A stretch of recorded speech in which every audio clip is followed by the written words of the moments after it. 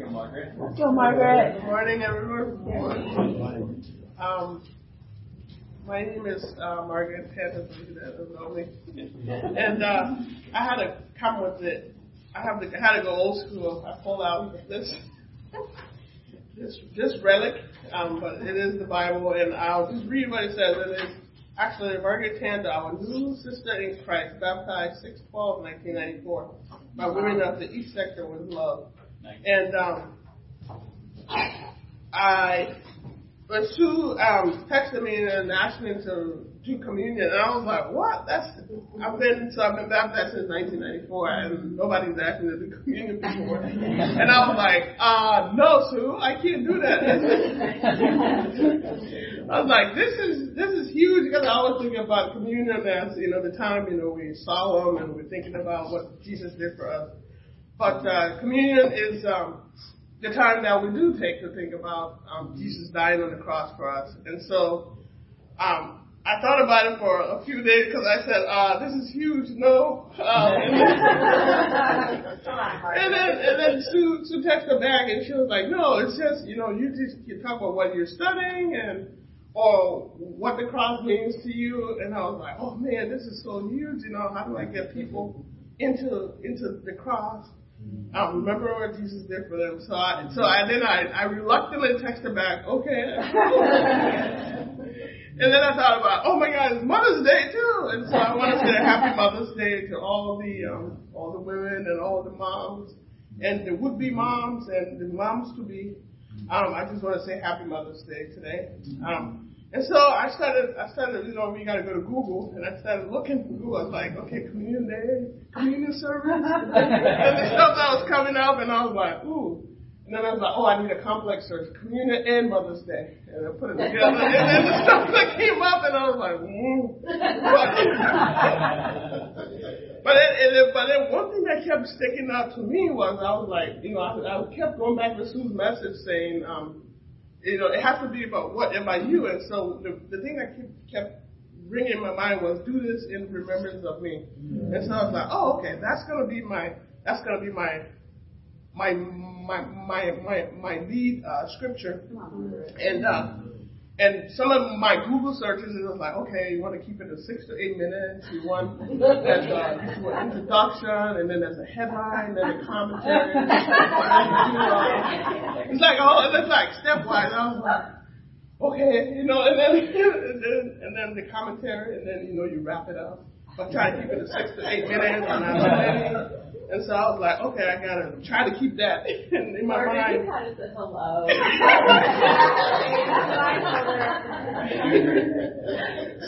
But I did. So I was like, okay. I was like, I gotta make it flow. I'm trying to think back, and then I was like, oh, what would Bama do? What would Marty Solomon do? Right now I'm doing the 40 Days of James with Doug Jacoby, and I was like, what would Doug Jacoby do? And then I was like.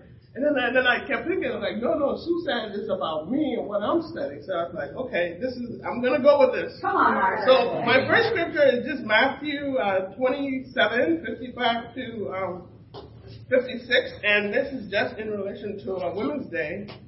You probably get there faster than I will. Probably yes.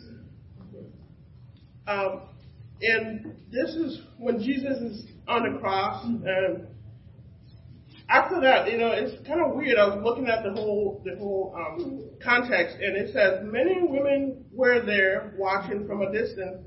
They have followed Jesus from Galilee to care for his needs. Among them were Mary Magdalene, Mary, the mother of James and Joseph, and the mother of Zebedee's sons. And it was just weird that they just put that there, right? That's just showing that, we have our moms, women are always there caring. It may not be their children, but they're always there. They're there to care. And this is Jesus on the cross. And they put that scripture in there to say, women were there. The moms were there. They had always been there caring for Jesus' needs. So that was what I just wanted to. One of the connections I found between Mother's Day and communion was, Al is going to do that for us. The next passage I want us to turn to is John 19:25 to 27. And this is where Jesus is now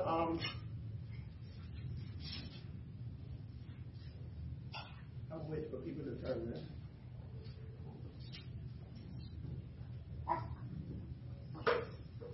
But so it says, John 19:25, it says, near the cross of Jesus stood his mother's sister Mary, the wife of Clopas, and Mary Magdalene.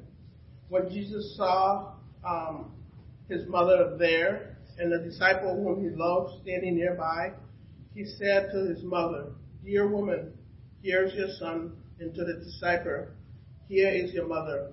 From that time on, this disciple took her into his home. And when I looked at that, the point I wanted to make was Jesus, even at his darkest hours, right, he was still there making sure that his mother was cared for and making sure that his family was cared for. And what I was just thinking, what is our excuse, when we are not in that position? Why don't we care? Maybe we need to be more like Jesus.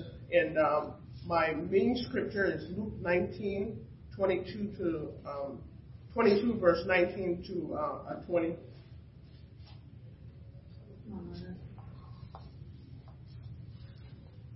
And this is Jesus here. It's during Passover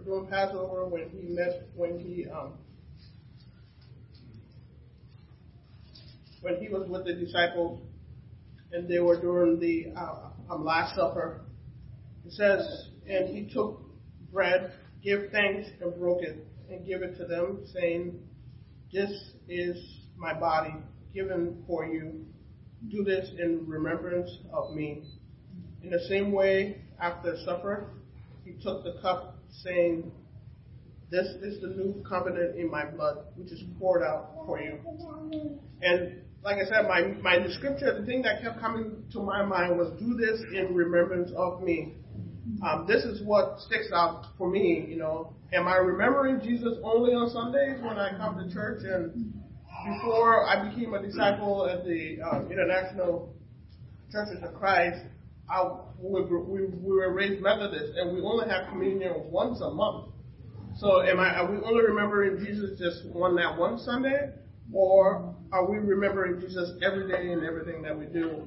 And I think we should be remembering Jesus in everything that we do. Jesus in his darkest moment, like I read a little bit earlier in John, showed that he still was caring. And it's his love and his care and that put him on the cross, and he did it for us. And I think we should be grateful, and we should remember, and the way we do it is in everything that we do. I was just thinking about, in my daily work, am I remembering Jesus with my patients in their worst moments? Am I remembering Jesus there? So let us remember Jesus' love and sacrifice, not just on Sundays when we take communion, but in every day of our life. And that's where I'm going to end. And I'll pray for this meeting.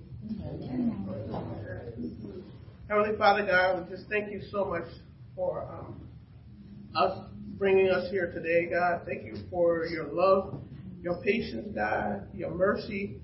Thank you that you sent Jesus to die on the cross for our sins, Father God.